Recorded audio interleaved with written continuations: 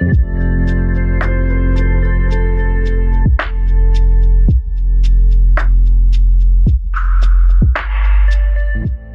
to the For the Gospel podcast, where we provide sound doctrine for everyday people. I'm your host, Costi Hinn, and I want to welcome our listeners on Apple, Spotify, and those of you enjoying this on our YouTube video podcast format.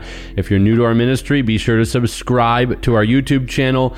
And I've been encouraging folks as the year winds down and you pray through end-of-year gifts outside of your local church, I'd love to encourage you to consider partnering with For the Gospel. We produce all of our resources for free. We are 100% donor supported, and we've just finished our annual strategic meetings for 2024. We're excited for what's ahead. We always say, if the Lord wills.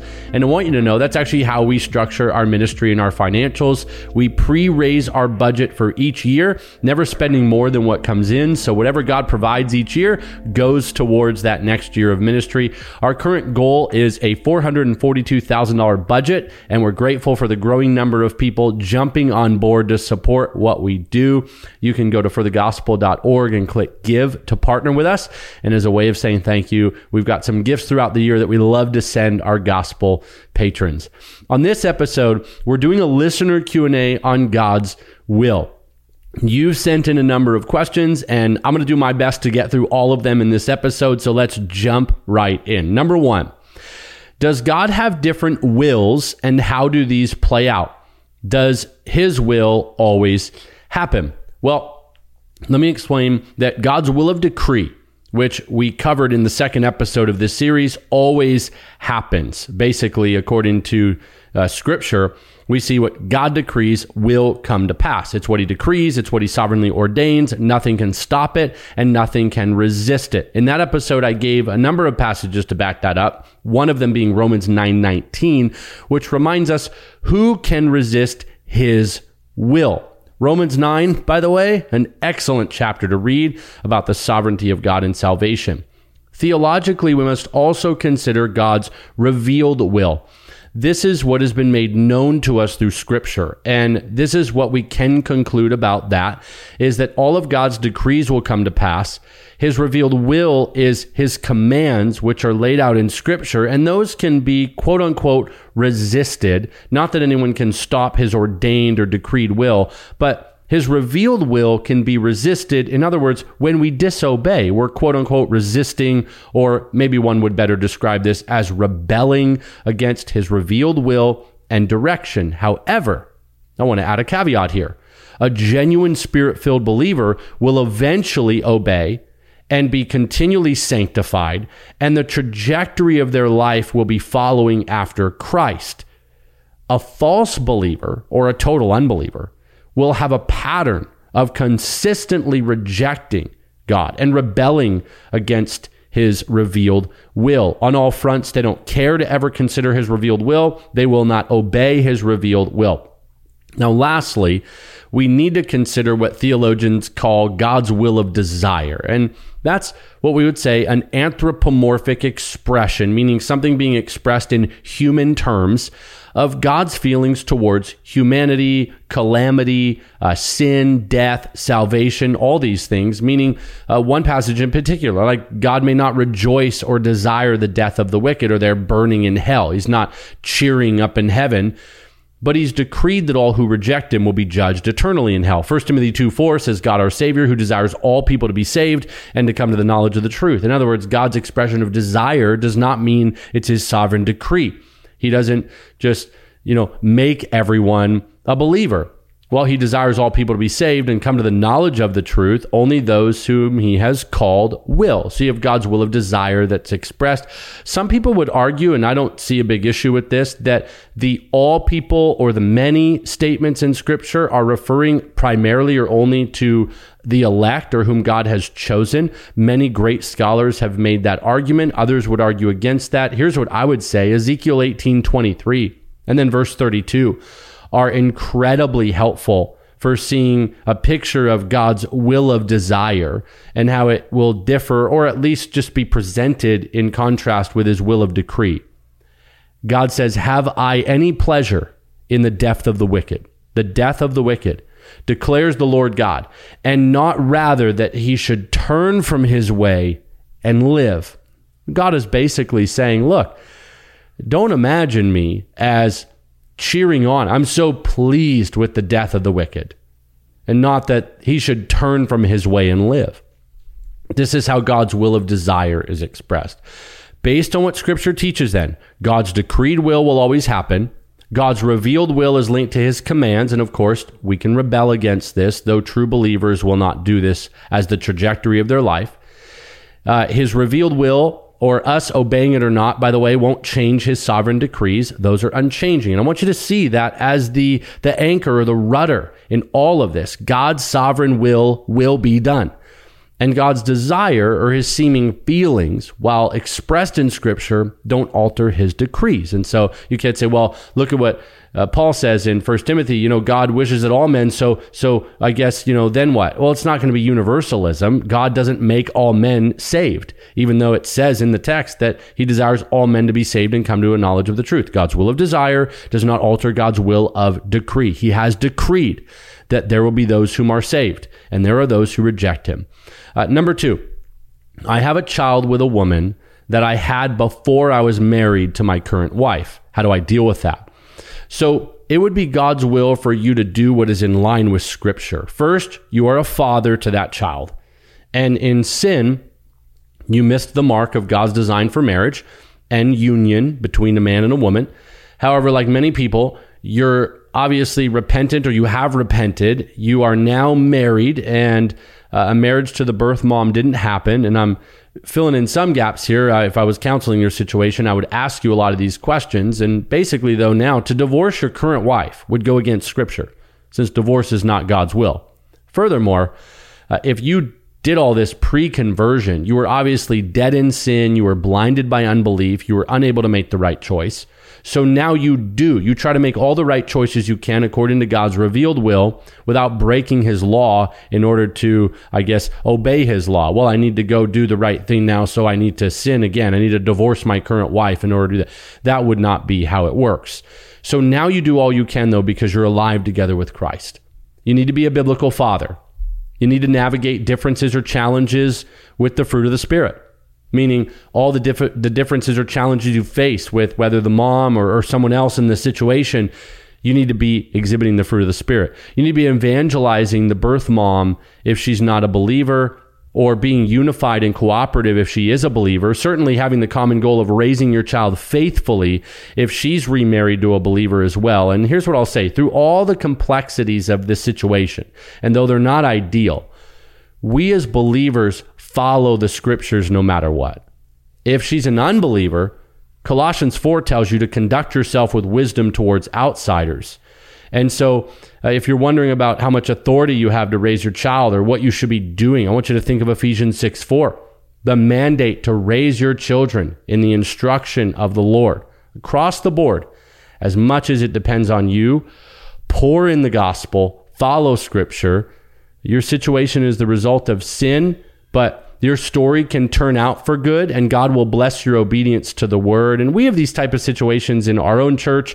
We always counsel parents to do all they can to model Christ, to teach the gospel, and to follow the word in their particular situations that have resulted from pre-conversion sin. Number 3, I'm often afraid to ask things of God because I don't want to contradict his will. There's a very honest comment, and I appreciate it. Here's the truth. Jesus says, your Father in heaven already knows what you need before you ask him. It's Matthew 6:8. And then Jesus unpacks a great model for prayer in the Lord's Prayer in Matthew chapter 6. In this, we have the request for daily bread. That's our physical needs. We've got the request for forgiveness of sins. Forgive us our debts, or forgive us our trespasses as we forgive those who trespass against us. That's our spiritual need. And you also have a request that his will be done, and the acknowledgement of his holiness. Our Father who art in heaven, hallowed, holy be your name. Across the board, the Lord's Prayer is a beautiful picture of balance, acknowledging the majesty of our God, being humble, confidently asking him for our needs, and yet trusting your will be done. I don't see a biblical precedent for being fearful of asking for things from God. Based on the Lord's Prayer, based on all the New Testament teaching on prayer, be honest with him. And then if you're concerned about asking for the wrong thing, then end every prayer with what Jesus says in Luke 22:42. When he says, if possible, let this cup pass from me. And he says, but not my will, but yours be done. End every prayer with that. Trust the Lord.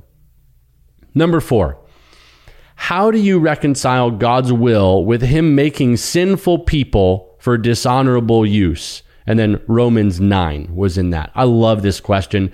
In Romans 9, the key picture is of clay, and clay being molded by God and shaped by God and used by God for whatever his purposes are. If we submit to Scripture as our authority and not our emotions, not human logic, then we must conclude that God is well within his divine rights to use his creation for his purposes. So I reconcile that by just saying, well, Scripture says that he's chosen to use some as vessels of destruction, and that he's destined some false teachers to hell, and that he hardened Pharaoh's heart, and that he's completely aware and in control of the destiny of human beings, or that he chooses to show mercy on some and not on others. I'll say it, you must submit that God is God, that he is the potter, that he's the authority. We are clay. We are created beings. We are the subjects to the divine sovereign. I've not no problem with God doing what God does because he's God. So you say, how do you reconcile that? I've wrestled with this. I'm sure there are people probably right now even listening to this say, I don't agree with that, Costi, or I just can't level there. Here's what I'd say. And this is just hard truth. I say it because I love you. I genuinely believe it's a spiritual maturity issue when people say, well, no God that I believe in would ever do this or that. Meanwhile, Scripture says he does. Or, well, that doesn't seem fair of God to do that to Pharaoh, and so on. I would say, who is God in your mind? Or have you come to a place of submission under Christ yet? Have you pondered that Scripture, not your feelings, are the ultimate deciding factor of what is true? Or that God's divine ways are far above our ways? I'm good with the God of Abraham, Isaac, and Jacob doing whatever he pleases. I'm good with God having a right to do as he pleases because he had the right and still does, the right to send us all to hell yesterday, but he didn't. Try reconciling that. What a merciful God that he would even choose to call and to save and awaken our dead hearts and open our blind eyes. Seth asks, what is the bedrock of God's will for our lives? Well, I believe it's Scripture. Peter calls it the prophetic word made more sure. Paul says Scripture is sufficient in 2 Timothy 3:16 and 17 for everything we need, teaching, reproof, correction, training in righteousness. Over and over, we see Jesus testify about the Father's will and his true followers loving him and doing his will. John repeatedly says, whoever does the will of God is a believer. So where do we find his will? What's the bedrock for his will? The very breathed out Scriptures, which are of divine origin. So the bedrock is the Bible.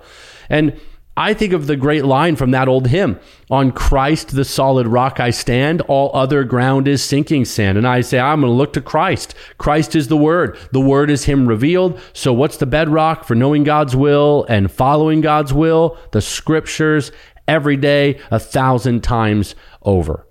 Question number 6. Is it God's will for all these folks to move out of California, or are they running from his will? It's a great question. And look, I got strong views on this whole move away from trials, run for the hills from your city, or run from God, or run from where God has you mentality without considering the local church. Now look, do some people need to move, or do some people move and it's fine? Of course, I'll get to that in a second. But look, we can all move to the hills and hide. But what does that accomplish spiritually? Nothing. Is it sinful to move to the hills and be plugged into a church, enjoy living off the grid and have your chickens and whatever? No, not at all. It's not sinful. Go do it. Just invite me to come hang out once in a while. But think about how you do that kind of thing, or how people move, or why people move. I was talking recently with some friends in my own life, and we always discuss these type of things. My take is that many people might choose to buy a mountain escape. You could have a bug out bag. You can move to a conservative state. be frustrated with the government, all that. Look, fine. You need to think through it though biblically, and the local church and spiritual priorities have to remain at the top of your decision-making priorities. But let me just press in here on the church leader angle. I believe, you may not agree, but this is my belief, church leaders are cowards who run from their congregation and their duties to pursue a more utopian lifestyle when God has placed them in their city, made them under shepherds over his flock, and to be a light in the darkness. And they say, well, I want to go where it's easier. I want to go where everybody agrees with me. I want to go have my little compound and have my, 18 little families and run away from everything. Look, but for someone else, they may not be sin. Or for a pastor whose church is dying or dead, everyone's moved away, he gets reassigned or he moves, fine. Conversely, if you're a pastor in an area like Idaho is gorgeous. Great place to run if you're a runner. But if you're already there, I have friends pastoring in Idaho. Look, great. They're off the grid. Be faithful. And invite all of us to come hang out off grid if our eschatology is wrong and we need to hide out in the hills during the tribulation. But honestly, I think more people should stick it out than run away. More people should stick it out than run away. There are too many, especially since COVID, there's too many quitters and too many cowards and not enough with courage. Does that mean all who are sinful? No way. Don't say that and don't blanket this thing and go tell your church, if you run away, if you move, people move all the time. And you need to protect your family. You need to use wisdom. And there is some prudence in that. But we need to be balanced.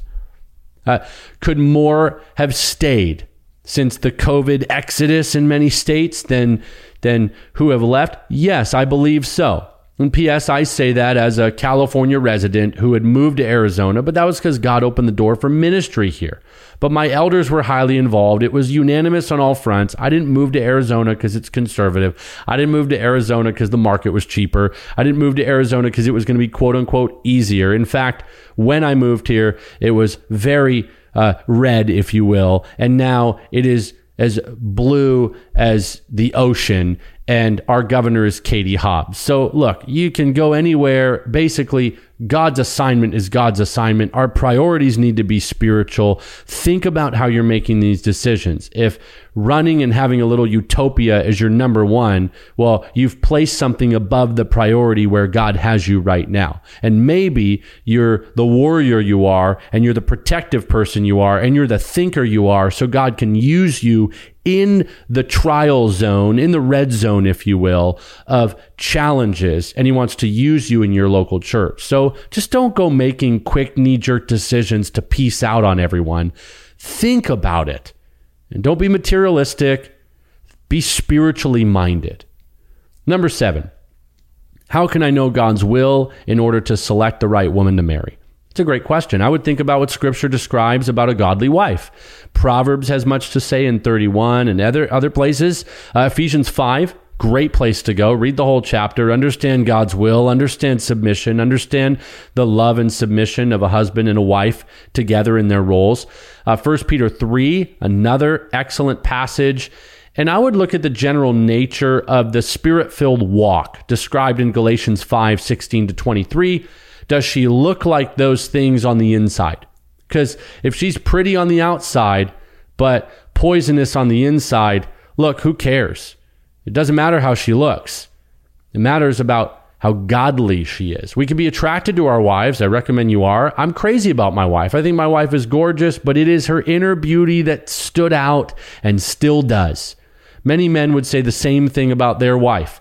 Looks are only skin deep, my friend, but lasting beauty and what you're looking for as essential is on the inside of her. That's what you want to be able to say. Only marry a girl. Actually, only date or court a girl who matches Scripture. Don't justify ungodliness in her life because she's pretty. Way too many guys do that. In fact, you just need to wait, or you need to look around a little or get involved in your church and start paying more attention to the girls that are godly, and I guarantee you'll find a woman, if it's God's will, that is beautiful on the outside, that you just adore and think the world of, but the inner beauty makes everything pale in comparison. Number 8, How do we make decisions based on God's will if both outcomes glorify God? It's a good question. I believe this is where God's given us a great deal of freedom. Could I move to Florida tomorrow and serve the Lord? Sure. Could I move to Africa the next day and serve the Lord? Yes. I can also stay in Arizona till I die and serve the Lord, though I might need a sabbatical sometimes in July when it's 120 as I age. But look, when two decisions glorify God, you need to think through that. I believe if you're married, you should consult with your spouse. A husband should consider the feelings and needs of his wife. A wife should be submissive and respectful to her husband. Perhaps a job provides for them more faithfully in one place over the other, and that assumes they have a solid local church in either place. Perhaps discipleship is deeper in one place over the other, but the job and other factors are equal otherwise. There's a myriad of factors, but we can still go to the Bible for how we should discuss these matters, so everyone should stay spirit-filled in the way that they communicate. We can be respectful of each other. A husband can deeply consider the needs of his wife and lay himself down, even though he'd prefer to be a different place than her. Maybe he could consider her, and there's some compromise there. Or a wife can see how she might submit to her husband as he sets course, even though it may not be her favorite choice. If it honors the Lord, then the couple should find agreement on as many fronts as they can and then mutually love each other and sacrifice where they might differ. I generally find that when God's leading a couple somewhere, though, there's going to be unity and agreement. I'll use a personal example. I didn't force my wife to Arizona. She was nervous because it was new, but she never said, I'm not going or whatever. The Lord had us in lockstep. It was adventurous. We discussed the pros and cons, but never disagreement or disunity in the decision. I look back on that and think I can see God's work in all of it. And I have many friends who have experienced the same thing. Perhaps you have. Are there pros and cons? Sure. Are there things you need to talk about and work out? Absolutely. But ultimately, where God guides, he provides. He will unify a couple in the direction they're heading. And if not, I'd pause, I'd pray, and I'd really assess and get some wise counsel. Question number 9. Is it ever God's will for a believer to marry an unbeliever? Absolutely not. 2 Corinthians 6:14 makes it unequivocally clear. We're never to be unequally yoked to an unbeliever. Light doesn't mix with darkness. No covenant, no unity can be had in marriage when you have a believer and an unbeliever. Don't do it. Now, if you got saved after marriage, but your spouse didn't, you don't divorce them. You got to follow God's will on that too. Read 1 Peter 3 and understand the role of a believing spouse there. Very, very helpful passage. Number 10, why do babies die? It's a great question. It's a deep one. Babies die for the same reason all people die. Because sin has corrupted this world. We now live in a fallen world where sin, sickness, pain, calamity, all of those things wreak havoc on the lives of humans. That happens in varying ways and at varying degrees. For a friend, maybe they experience the loss of a child in one way, but for us, maybe it's sickness, or for someone else, it's the presence of personal sin and broken relationships. For someone else, it's going through a painful divorce or adultery. For others, it's a wayward child, a prodigal. All of these things, there's so many aspects to this broken world. Persecution, all of it, across the board. The pain and the specifics will vary based on the degree of loss, but all of it is the horrific result of sin cursing this earth. Friends, this is why we need the gospel. This is why Christ came as Savior. This is why we cry out, Maranatha, come Lord Jesus, come. He will one day restore all things. This world will pass away. There'll be a new heavens, a new earth. All of that will be inaugurated. We'll dwell with our God forever in perfect peace, and there'll be no more sickness, no more sorrow, no more death, only joy, only peace, and only life everlasting with our glorious Father and our Savior Christ and our Helper, the Holy Spirit. But until then, yes, babies will die. People will sin. Marriages will sadly end in divorce. People will commit suicide. Nations will instigate war. Those who hate Christ will persecute the church. And people will slander you, gossip about you, mistreat you, misunderstand you 1,000 ways from Sunday. And in all these things, I think that creation groans for the coming of its creator. And perhaps no one more than the church, both living here and now, proclaiming the gospel that more would be saved, but also praying, Lord Jesus, come quickly. We long for the day where the curse of sin is fully undone, meaning right now we're in the now but not yet. We know he's won victory. We know what's to come, but we wait on the Lord, trusting the perfect timing of his coming kingdom, the new heavens, the new earth, the new Jerusalem, and glory with him forever. Well, friends, I hope this series has been a blessing to you. I hope it's helped you better understand and appreciate God's will. There's so much more to learn, so much more to consider. Thinking about what other resources I can do on this particular subject, so stay tuned for that. And as for my next series, you won't want to miss it. I'm going to do one episode soon on where we're heading here at For the Gospel, take you in deeper and under the hood of the ministry. I think that'll be really fun. I'm going to do that with our executive director. And then we're going to be spending several weeks on biblical manhood all the way to Christmas. Be prepared to dig deep. You will not want to miss my special guest. He is a former Navy SEAL, a dear brother who's impacted my life, and a very faithful pastor. I can't wait to introduce him to you. You're going to love the series, whether you're a man or a woman. Oh, it's going to bless your life. There's a lot of bad press and bad noise out there about biblical manhood. We're going to dig in and set things straight. Thanks for listening. Thanks for watching. Be sure to follow us on social media or subscribe here on YouTube for free resources every single week. I'll be back next Monday with another episode. For now, keep on living for the gospel.